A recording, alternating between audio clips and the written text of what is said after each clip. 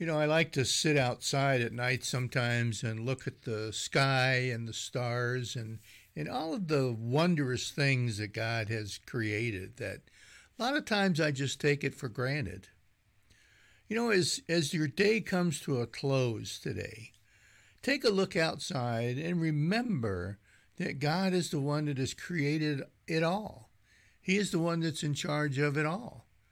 And that we need to remember to honor God for the things that He has done and the things that He has allowed us to have and to participate in our life. Thank you, God. Remember that this week. Amen.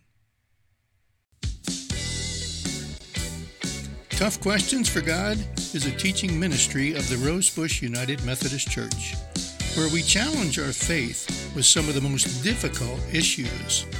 Tough Questions for God is available on Facebook Live, Sundays at 11:30 a.m., or go on our website at toughquestionsforgod.org and just follow the links on the homepage for YouTube or via podcast.